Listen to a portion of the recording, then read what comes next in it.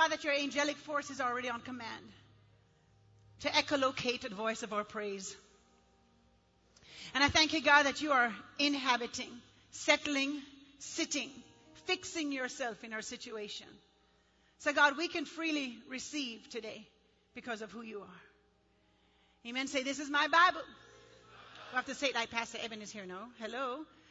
This is my Bible. I am what it says I am. I can do what it says I can do. I can be who it says I can be. And I can have what it says I can have. Today, I boldly declare, my mind is alert. My heart is receptive. My ears are open. And I better not go to sleep. In Jesus' name, amen. Father, help. Amen. All right.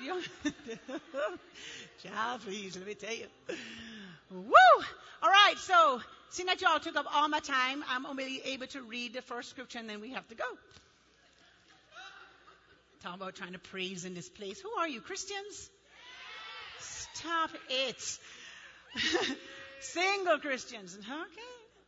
All right, so I wanted to clear something up for you guys before I went into the message today, because we did a lot of soul tie breaking last week, right? Yeah, so that was good. But you may, either one or two things happen to you.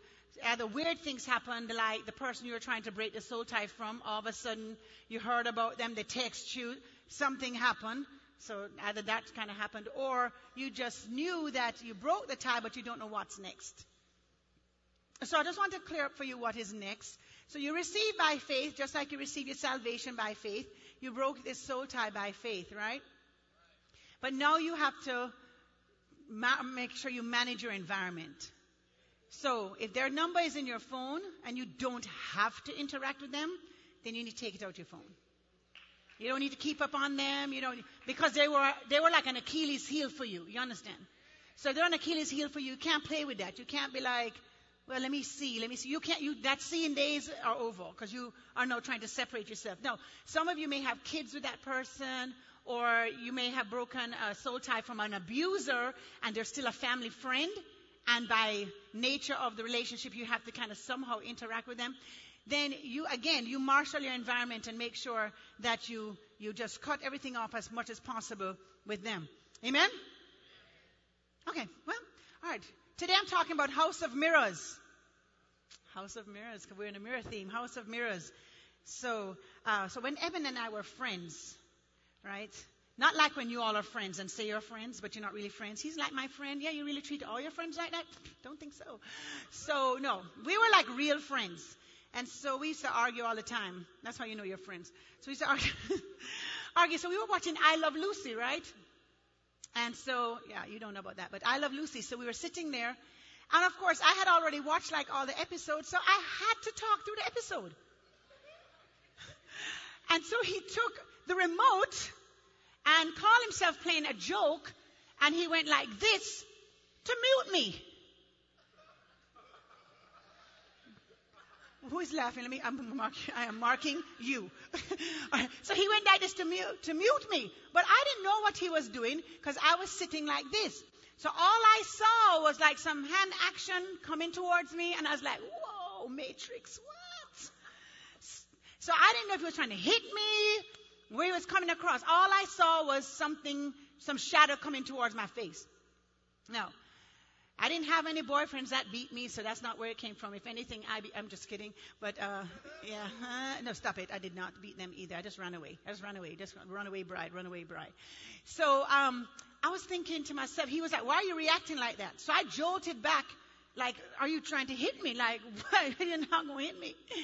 And so he said, no, I'm just trying to mute you. I said, what? Why would you try to mute me? He said, I'm playing. But I had to find out in that moment, why was I reacting like that? Because the truth was, he was a safe space for me, but I had an unhealthy mind. And so I had to find out where that was going from. So I was going through my relationships, and I was like, well, nobody hit me. But my mom used to beat me all the time. And so that was one thing. I was like, okay, I can deal with her. I mean, in my brain, I just thought, one day I'm going to get tall enough like you, and I'm going to beat you back. So that would settle that. Oh, okay. Well, it didn't happen to you. It's okay. Yeah, me and her, we did have that altercation. Yep. But anyway, moving on. So then, my dad and her used to fight, and they had this big fight one time in front of me and Che, and it was like horrible. It was just like the most horrible fight, and she kept telling me to he was telling me to call the police. And so every time I would get up to call the police, she'd tell me, if you call the police, I'm going to. And I was like little, so I was like, and so she ended up taking me and Che and my younger sister to go and live with somewhere, this random place, away from my dad, and I did not want to go. So I just recalled that action would have meant somebody was going to hit me. So in that moment, had we not had a conversation, every moment after that, I would have been reserved in some way. I'd have been like, where's this going? The bottom's going to fall out. What's happening here? Who are you? Because I never dealt with that. So I want to talk to you about House of Mirrors, because we don't realize that we have this image that God is supposed to we're supposed to absorb from God. But the way we relate to ourselves and the way we relate to other people, that's based on a lot of the trauma that has happened in our life. So I'm here to tell you about your trauma, because trauma and drama go together. And some people get addicted to drama. And the person you think you are may not be the person you think you are. And so you're relating to other people based on your public relations team. So when you meet somebody, you don't go and tell them, let me tell you what I am. I'm a liar. I'm a cheat. Let me tell you what else. I'm unreliable. I'm indisciplined. That's not what you lead in with. You're like, hey, no, where you from? Oh, I'm from there too. What? Yeah, I used to study there. What? Yes. Amazing. It's your PR team that comes. It's not the real you. It's who you want them to see so they won't reject you. So let's go to the scripture. Genesis 1:26 talks about how when God created man, and he said, let us create man in our image, and in our likeness he created them. Male and female, he created them. Then we go to Genesis 2, verse 25. And it says, and they both naked, the man and his wife, and were not ashamed. So they were naked, but they weren't ashamed. Now go down to Genesis 3, verse 1. And it says, now the serpent was more subtle than any beast of the field, which the Lord God had made. And he said to the woman, yea. I could see the serpent too. Oh, the serpent, oh my God, in my head. Cartoons live in my head. Okay. Yea, hath the Lord said, you shall not eat of the tree of the garden. Okay, let's start about the first thing. He is saying something. That's where it starts right there. Just where it starts right there. Oh my gosh, what you say and what is said to you. And the woman said back, so she knows she's having this conversation. You know some conversations you shouldn't have? You start and you know this conversation is going where it don't need to go, but you just want to see how far you can go with the conversation. Oh no, you don't want to admit it? Okay, it's fine. I'll admit it. So I'll do it for all of y'all. But then here it is, she's having a conversation with the wrong source though. You see, you can have good conversations. But when conversations come to destroy your relationship with God and divide you from your healthy place, then that's not good. And so she said to him, yeah, we may eat this fruit, you know how he do. But of the fruit of the tree in the middle of the garden, God said, can't touch it. Or you're going to die. And then the serpent said, child, please, you're not going to die. You're not going to die. Oh, God, what are you going to do? Create another you? Adam only have so many ribs, Eve. He's going to be like a cyclops. You're not going to die, girl. You're not going to die. Girl, no, going out there, it's not as bad. You're acting too saved. What? It is not that bad. Well, you're cussing. It's okay, you're just cussing, but you act right and everything else. It's not that bad. Not that bad at all. For God knows in the day that you eat, your eyes will be open, and you shall be as gods, knowing good and evil. Satan was like God trying to hold you back. He's trying to cramp your style. He's trying to take your shine. Okay, so no, Eve, don't follow that. And so when the woman saw, so the first thing is said. The next thing is after they have a conversation, she saw. What you say and the conversations you have, they create images in your mind.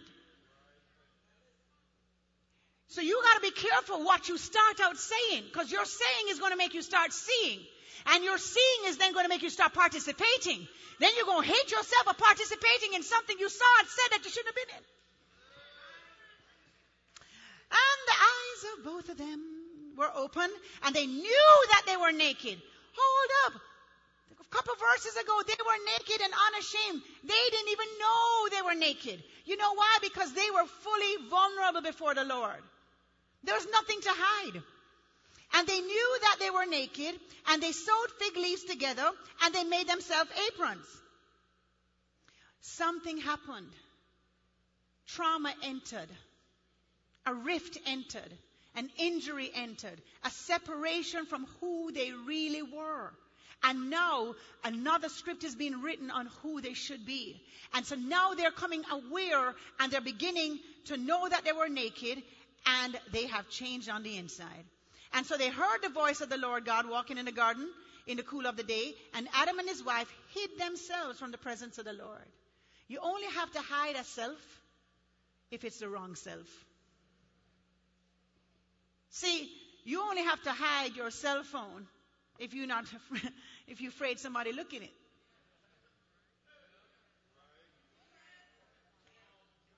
Whoa, wait. Oh my God, I feel something in my chest. Wait, hold on. My word. If you are in your right self, if you're in the person and doing the right thing at the right time, there's never any shame to it. You don't have to hide it.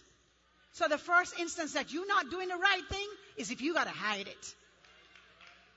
So you're in a relationship and they can't leave their phone. Why?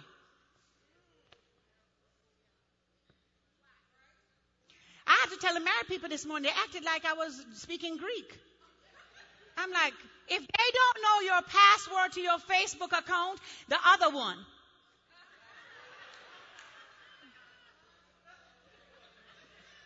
People be playing, you hear me? Listen. And he said, God says to them, hold on, wait. Who told you? Who told you you were naked? Where'd you get this idea from? That you weren't just fine? Where did you get this idea that I was trying to hold back from you? Where did this lie come into your mind?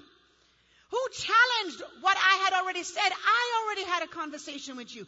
I already established who you are. How did something or someone subtly come in?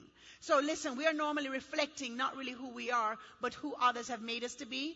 We're reflecting our functionality out of trauma. We're reflecting that last situation. We're reflecting everything but what God says. And that is very destructive to your relationships, to your friendships, to when you're on your job, because you will take correction as a challenge.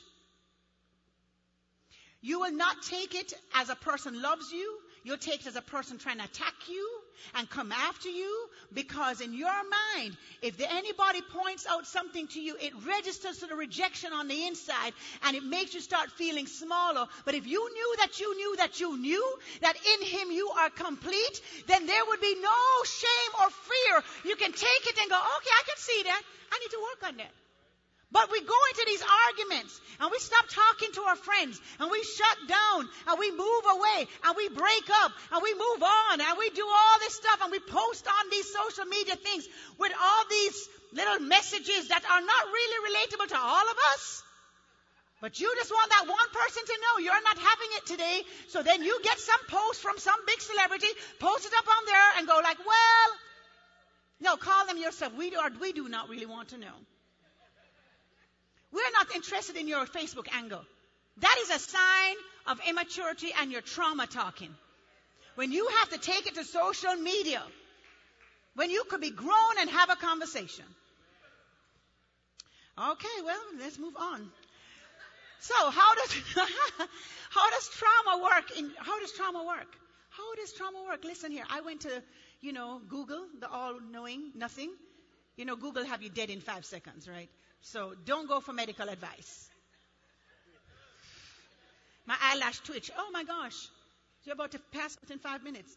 So how does trauma work? This is your crash course. So what is trauma?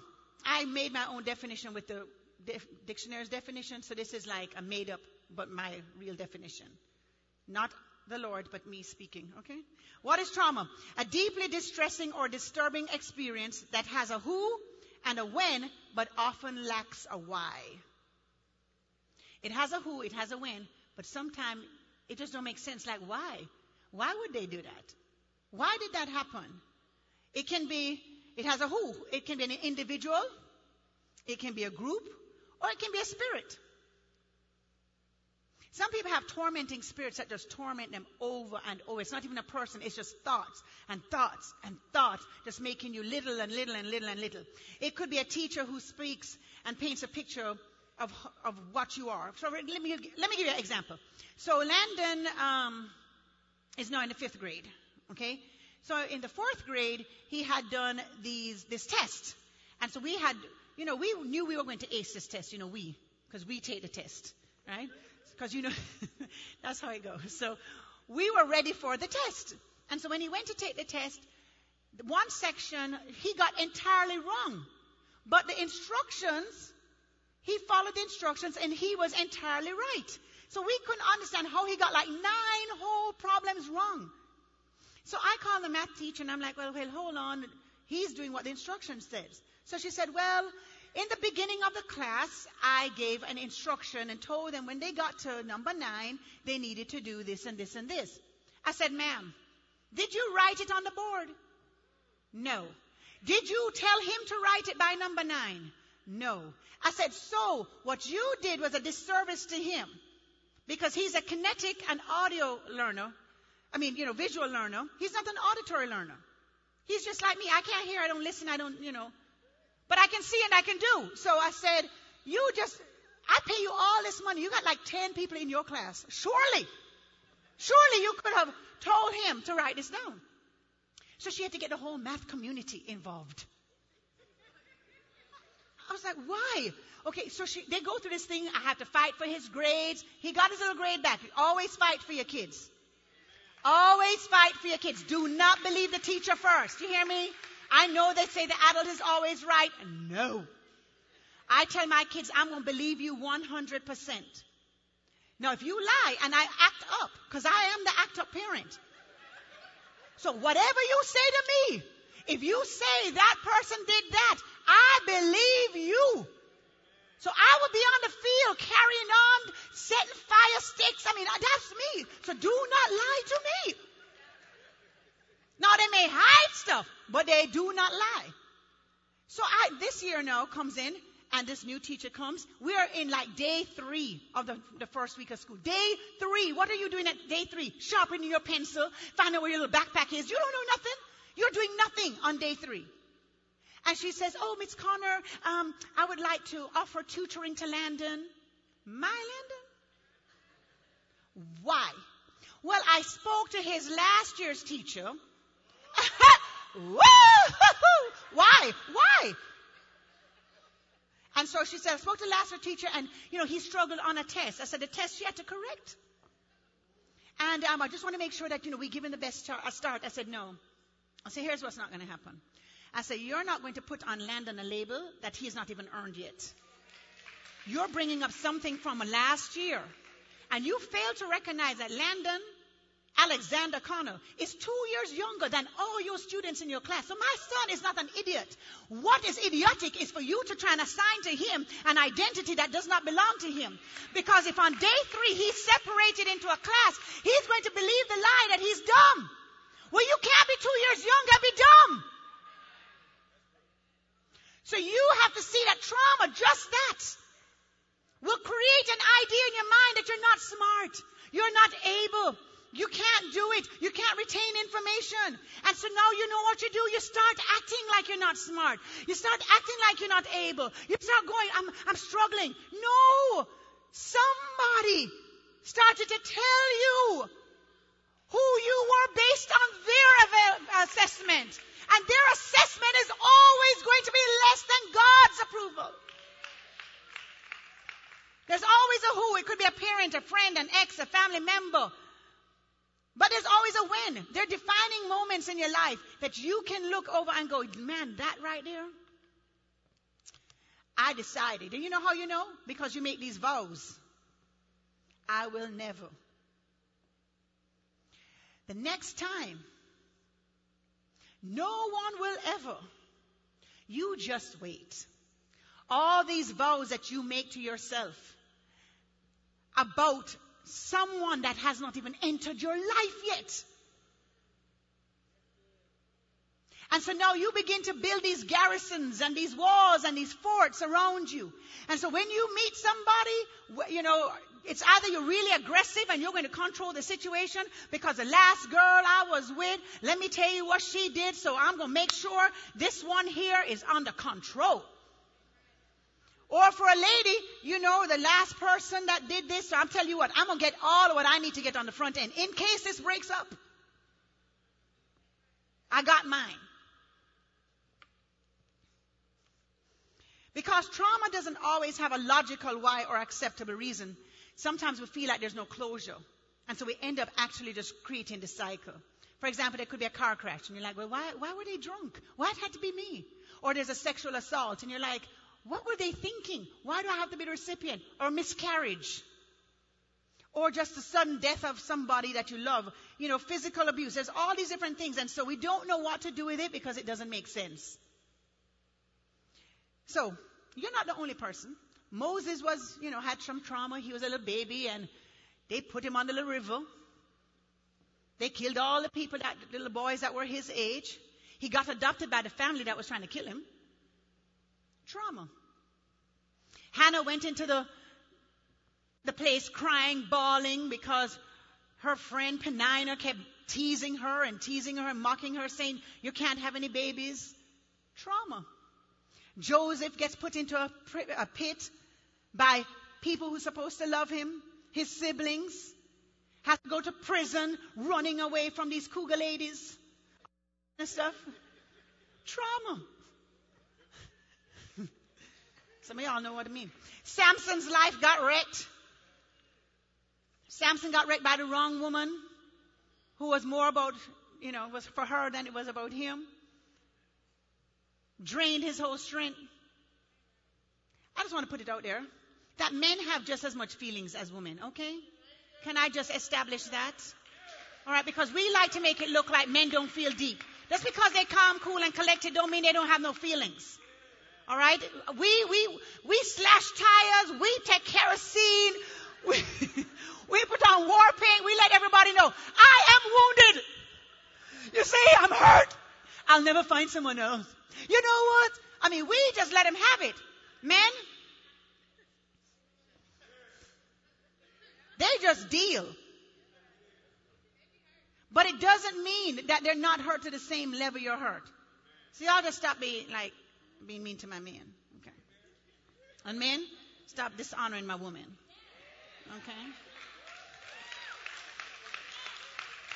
Esther was an orphan. She had some trauma. The widow lost her child. She had some trauma. Tamar got raped by her brother. That's trauma and drama. David was attacked by Saul. But trauma is going to happen to us all, because you know what? There's some people with just wills that don't make no sense. We don't even know why they do what they do. It's going to happen to everybody. But the most dangerous thing about trauma is that it threatens to steal your identity. And you're not best until you're really functioning in the God identity you have. It wants to assign you a new one. So, the most dangerous part, and then my strong, amazing men are going to come up here. Yeah, PJ, you want to reverse the order? Is that my Lord, that's the Son of Lord. Anyway, so the most dangerous thing is that it steals from us, right? It steals our identity. So this is really what happens when trauma is happening. Okay, so you come into this world. Oh, it's going to be you. Oh, you're going to be the one with all the compliments. Why y'all put Corey in the middle? Y'all are evil. You're evil. PJ. All right, so this PJ, okay, represents who you are before anything ever happens. Before anything ever happens. Okay, this is a person who, when they're small, they're a kid, and they see a body of water called a pool, they are going to go straight to the pool and do what? Jump in. Why? They don't know there's any danger. They don't know they could drown. They just leap. They just enjoy. They are fearless. This is that person. This is who you are. But then one day, you did jump and start choking, and somebody rescues you. And that's the trauma. So now trauma is here telling you, be afraid of water. Be scared. You can't swim. You're going to die. You're going to drown. But this person over here would say, but your body's 70% water. You can be on a boat on water. The water can't kill you. You're buoyant. You're born in water. Your cells were born in water. You are 9 months in water. You are all about water. But the trauma says, this is who I want you to be, though. So you're going to be afraid. So now when your little friends say, let's go to the lake, you just back away. Oh, I have something else to do. You don't have nothing else to do. You're just scared of the water. You meet somebody and they talk about, oh, yeah, I like the beach. You'll be like, well, let's scratch them off the list because we can't go to the water. Because trauma is going to try and say to you, rewrite another script. But the script is always contrary to who you would have been without it. You understand what I'm saying? So now somebody comes and says something to you and you're like, what do you want? So trauma-free would say, thank you. Trauma go, what do you want from me? What are you trying to do? Where are you trying to go with this? Huh? Are you trying to marry me? They just said hi. They just said hi. They just said hi. All they said was hi. They're like, hey, what's up? And you're like, so what? What do you want? What? We need to have a sit-down meeting to find out where this is going. No, we don't. We just said hi at church outside in the foyer. That's all we were doing. Thank you. So, you understand? So trauma is like this little mirror here. But it's not little. When you look at yourself, it is, well, this view makes me more than myself. A whole lot of us are more than we need to be. You look this way, there's a whole lot of different selves in here. This is a reflection that we see. And because we see this reflection, we believe it and we take it out there for others to see.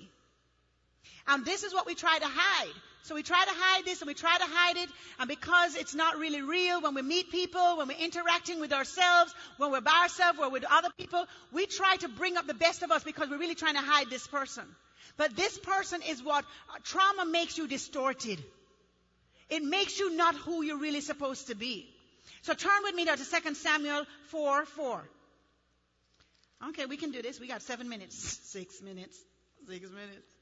6 minutes. Dougie Fresh, you're on. What? 2 Samuel 4. 2 Samuel 4:4 says this. And Jonathan, Saul's son, had a son. Now, Jonathan was the son of Saul. Saul was the king of Israel, right? So Jonathan had a son, right? That would have been the grandson. That was lame in his feet. He was 5 years old when the news came of Saul and Jonathan out of Jezreel. And his nurse took him up to flee. And it came to pass, as she was running to flee, that he fell and became lame. And his name was Mephibosheth. The name Mephibosheth means one who destroys shame. But the person that was supposed to be protecting him ended up injuring him. And now they're describing that he became lame. He was now paralyzed.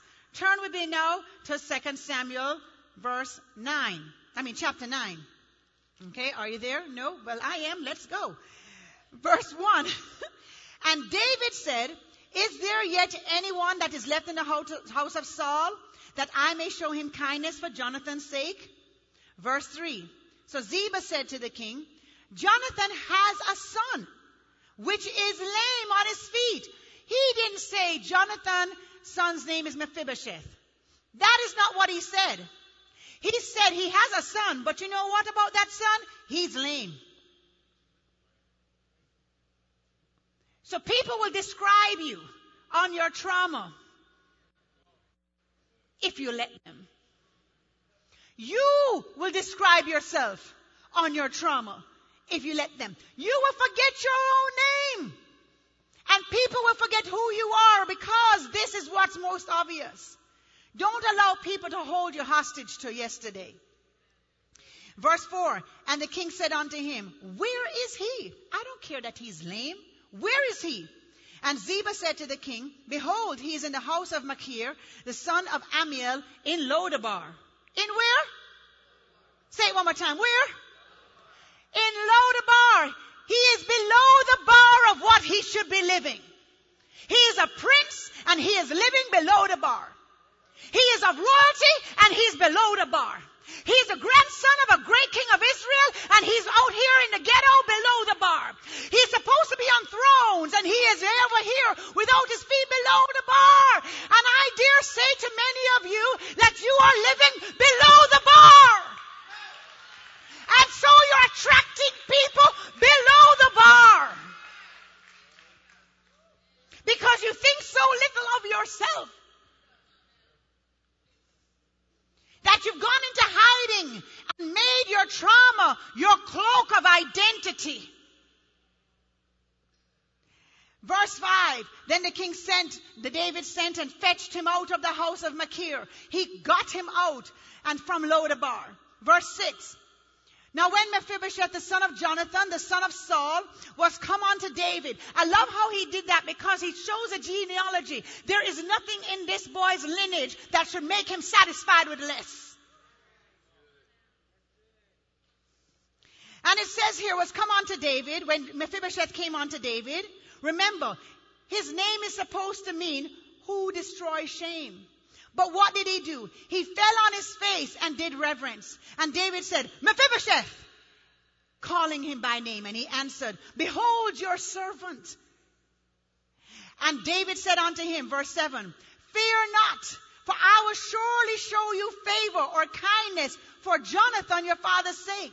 And I will restore unto you all that belongs to your grandfather.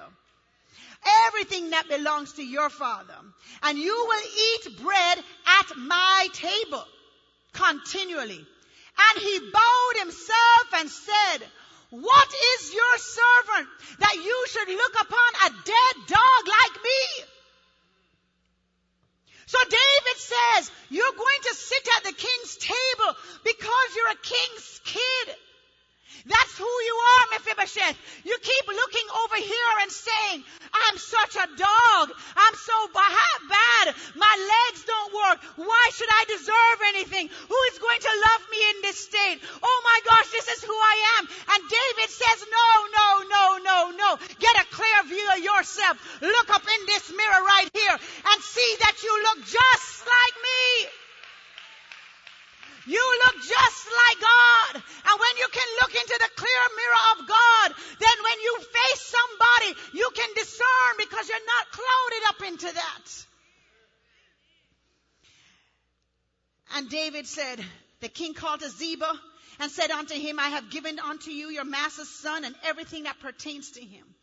Verse 10, therefore you and your sons work that land for him. Work it for him. He can't do it, but you're going to work it for him. And you shall bring him the fruits. And verse 11 says this, as for Mephibosheth, said the king, he shall eat at my table as one of the king's sons.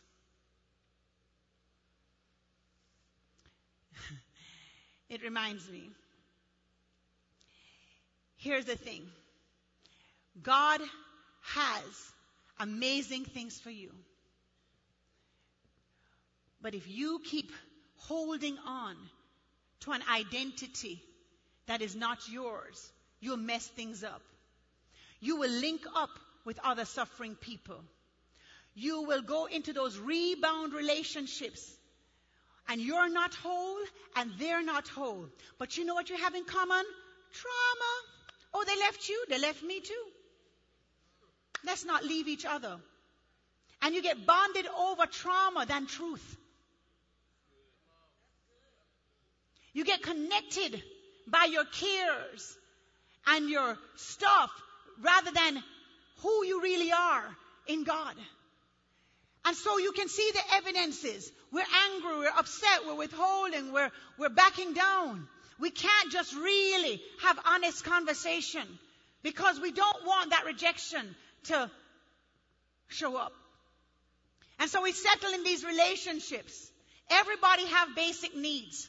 Every human has basic needs. You have basic needs of companionship. You have basic needs of approval. You have basic needs of affection. You have a basic need of attention. You have basic needs of sexual fulfillment. These are all needs. But when you are unhealthy, your main need will sacrifice every other need. And you find that we get stuck in an abusive relationship, not because we like to be abused, but because maybe our need is attention. So we will suffer and let go approval and let go everything else because this major need is getting filled. But if you and I could really start studying the Word of God for ourselves and realize who we are in Him, understand that the Bible says in Zechariah, listen, you are the apple of my eye. And Romans tells us what? No height, no depth, nothing past, no things to come, no angels, no demons, no things under the earth, no things above the earth. Nothing shall separate you from the love of God. Philippians tells us that this mind of Christ lives in us. Peter tells us you're a holy nation, a royal people. Revelation says that you are kings and priests. Romans, back in verse chapter 8, says you're sons of the living God. Genesis tells us in 1:26 that what? We are like His image. And I am here to tell you, like they say in that movie there, you have forgotten who you are. When Rafiki comes and he hits him on his head, and he says, why did you hit me? He says, doesn't matter. It's in the past. Another time he comes up and he says, I don't know what you're saying, Rafiki, because Mufasa is dead. He says, he is not. He is alive. Go follow old Rafiki. And they start running through the place and he says, go to the still water. And as he's looking over the water, he says, look further. And he looks further and he says, you see, he lives in you.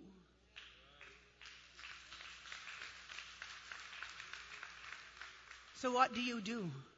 You get your information from the Word of God. The Word of God is sharper than any two-edged sword. It divides between soul and spirit. You get your foundation on the Word. You begin to rehearse that Word to yourself.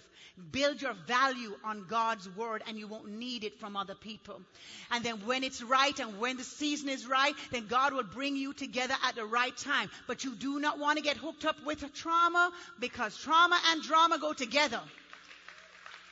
It is better to stay single and get whole and get married at 50 than be trying to hook up just to have your Facebook status say, in a real complicated relationship. Why it have to be complicated? Why does it have to be complicated? I don't need no complication in my life. God be the glory. I need some peace. You going to bring complication? Flee thee behind me.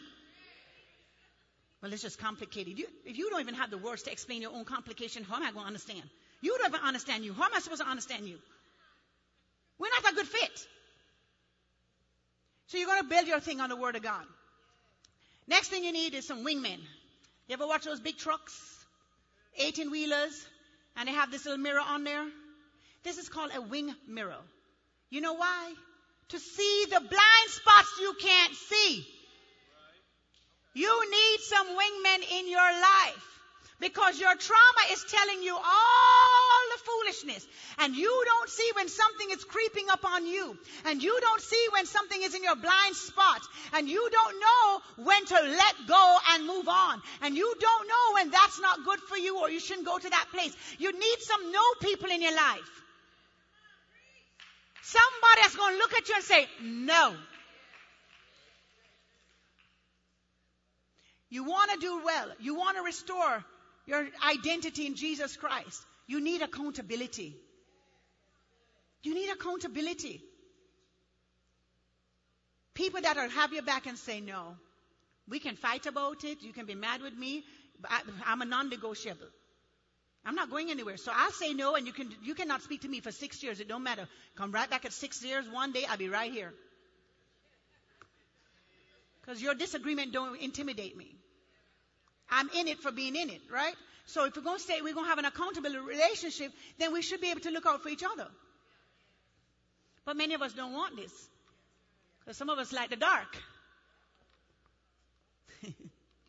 I used to be in the dark, so I understand. But I am in the light, and can I tell you, oh my God, it's such a freeing thing to just, leave your phone anywhere, and oh my God, everybody can have my password and pass. It's amazing. It's amazing when living right feel good. When you don't live right, you always have to lie and dip and try and figure out what your next move going to be. Who did you tell what to when, who, where? It's exhausting. Sin is exhausting. I'm telling you, I have tried it. Oh my God. It takes you further than you want to go and charge you more than you were willing to pay.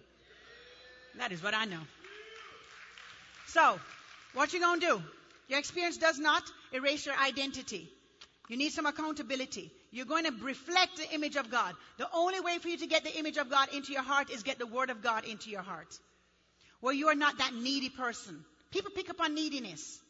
Nobody wants no needy person. Well, Pastor, I am needy. Then own your neediness. Go to the throne of God and say, Lord, help me. I do not want to be needy. Lord, I'm angry. I do not want to be angry. Father, get scripture. Man, you should get you one of big old white blankets and write every scripture and wrap yourself up in there. Whatever you need to do. And sometimes I put voice memos of all the scriptures with whatever I'm struggling with, and I just play it. So I can hear my own self tell myself, this is the deal, sister. Okay? I write it on my walls. It's on my mirrors. I have to be surrounded because I have so much trauma that somebody will say something to me and I'm flashing back and I'm like, wait, hold on. I've got to catch that girl and put her over here. Because if not, it'll be destroyed. So today, many of you can probably see that maybe on Mondays, you're your real self. Tuesdays, you're your 5-year-old self. Wednesdays, maybe 17. Thursdays, you flash back into 25. Fridays, well, church is coming, so let me try and get it all together. Saturday, well, I dipped back into 30, the dirty 30. Sunday, Pastor Polo, please make that worship go longer so I can just get all this off of me.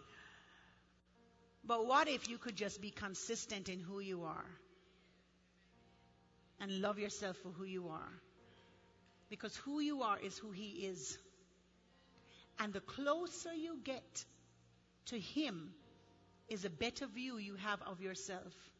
Because the Bible says, in Him we live, we move, and we have our being. Jesus said, as I am in this world, so are you.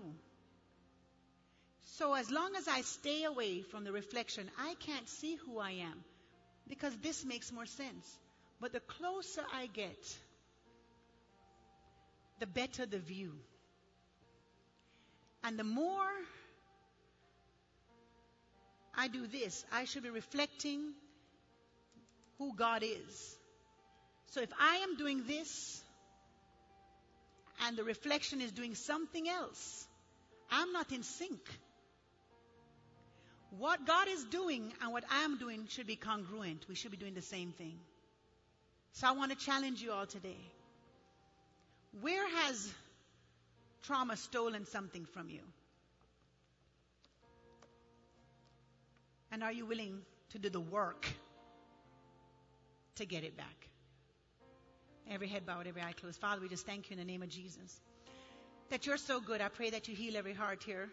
I pray, God, that as they pinpoint things, defining moments in their life, defining people in their life, that, Lord, they'll know at the end of the day, they can surrender that to you because that does not override your word over their life. And it doesn't override who they are based on your word. So, God, I thank you for greater things to come. So if you're here today and you're like, listen, Pastor, so I'm willing to do the work. Or you've never accepted Jesus Christ as your personal Lord and Savior.